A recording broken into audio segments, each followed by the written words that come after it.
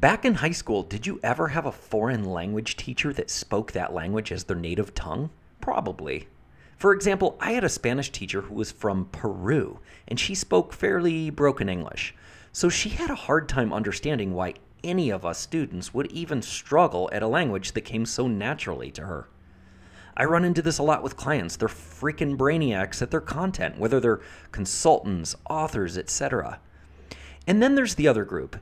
People like many of you dads who have a knack at something and can probably dig up enough content to build a membership site, but you've never attempted to put the content together. But guess who has it harder? Yep, group one, the experts, the Peruvian Spanish teacher. They actually have the most difficult time developing content for their membership site because they have a hard time taking the massive amount of content that they have and breaking it into simple bite-sized pieces. I almost said pizzas. I'm going to leave that in there. I like that. I'm not going to dub over that. They they overanalyze, they overteach, and pretty much overwhelm themselves and their members. It's just hard to take a lifetime of learning on a particular topic and reorganize and distill it down into a membership or a course. I get that. So don't give up. You can definitely build out your content. Now, here's what I wanted to get to in this lesson. Content aggregation versus your own knowledge. In other words, is it better to compile existing content into one nice, neat course? Or is it better to create your own from scratch, from your own brain? Well, I'd say a mix of both.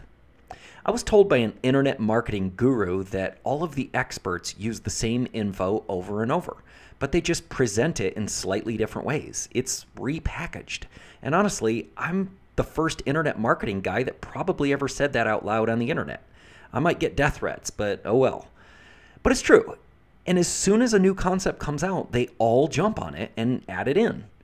He also told me that if you search long enough, read enough blogs, and listen to enough podcasts, you'll basically get all the content that exists in virtually any internet marketing course.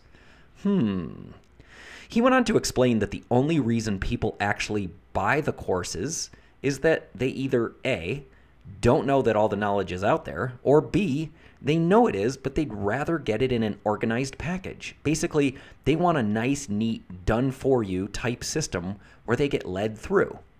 And that makes sense because it is easier to do a course that way.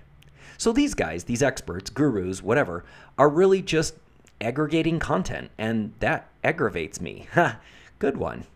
So here's what I'm doing. Sure, I'm teaching you a lot of tried and true content here, and it's all solid core stuff that is pretty much an industry standard, but at least half of it I can guarantee doesn't exist anywhere out there on the worldwide interwebs, because it's tactics and strategies that I've used with hundreds of clients. Some we developed together, some they taught me, but it's sure not just repackaged stuff from the quote gurus.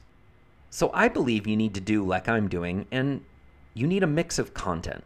If you're doing a membership site on learning guitar, you're going to go through the basics, and you might look at other sites to get ideas for that rudimentary style content. It's always going to be the same basic stuff for any guitar course, at least at the beginning stages. But if you're pretty badass on guitar, you're going to impart your cool cat wisdom to the masses, man. Get it? I really feel strongly that to succeed, you have to provide a solid amount of content that has never been heard or seen before online. One great way to blend old and new content is to use the old marketing tactic of packaging. Not physical packaging, but in the branding sense. Look how I used dig, discover, and develop. Or in the DAD formula, I cover the DAD 4. They're the 4 concepts I use to achieve work-life balance.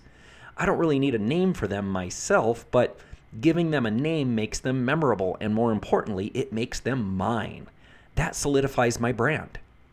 I also developed a time management technique called the triple stasis trick. It was actually something I had been doing for years without really realizing that it was an actual thing. So I named it, and it became real. Do the same with your content. Develop your own systems, theories, or processes, then just give them a great name. It will get you pretty far. Oh, and guess what?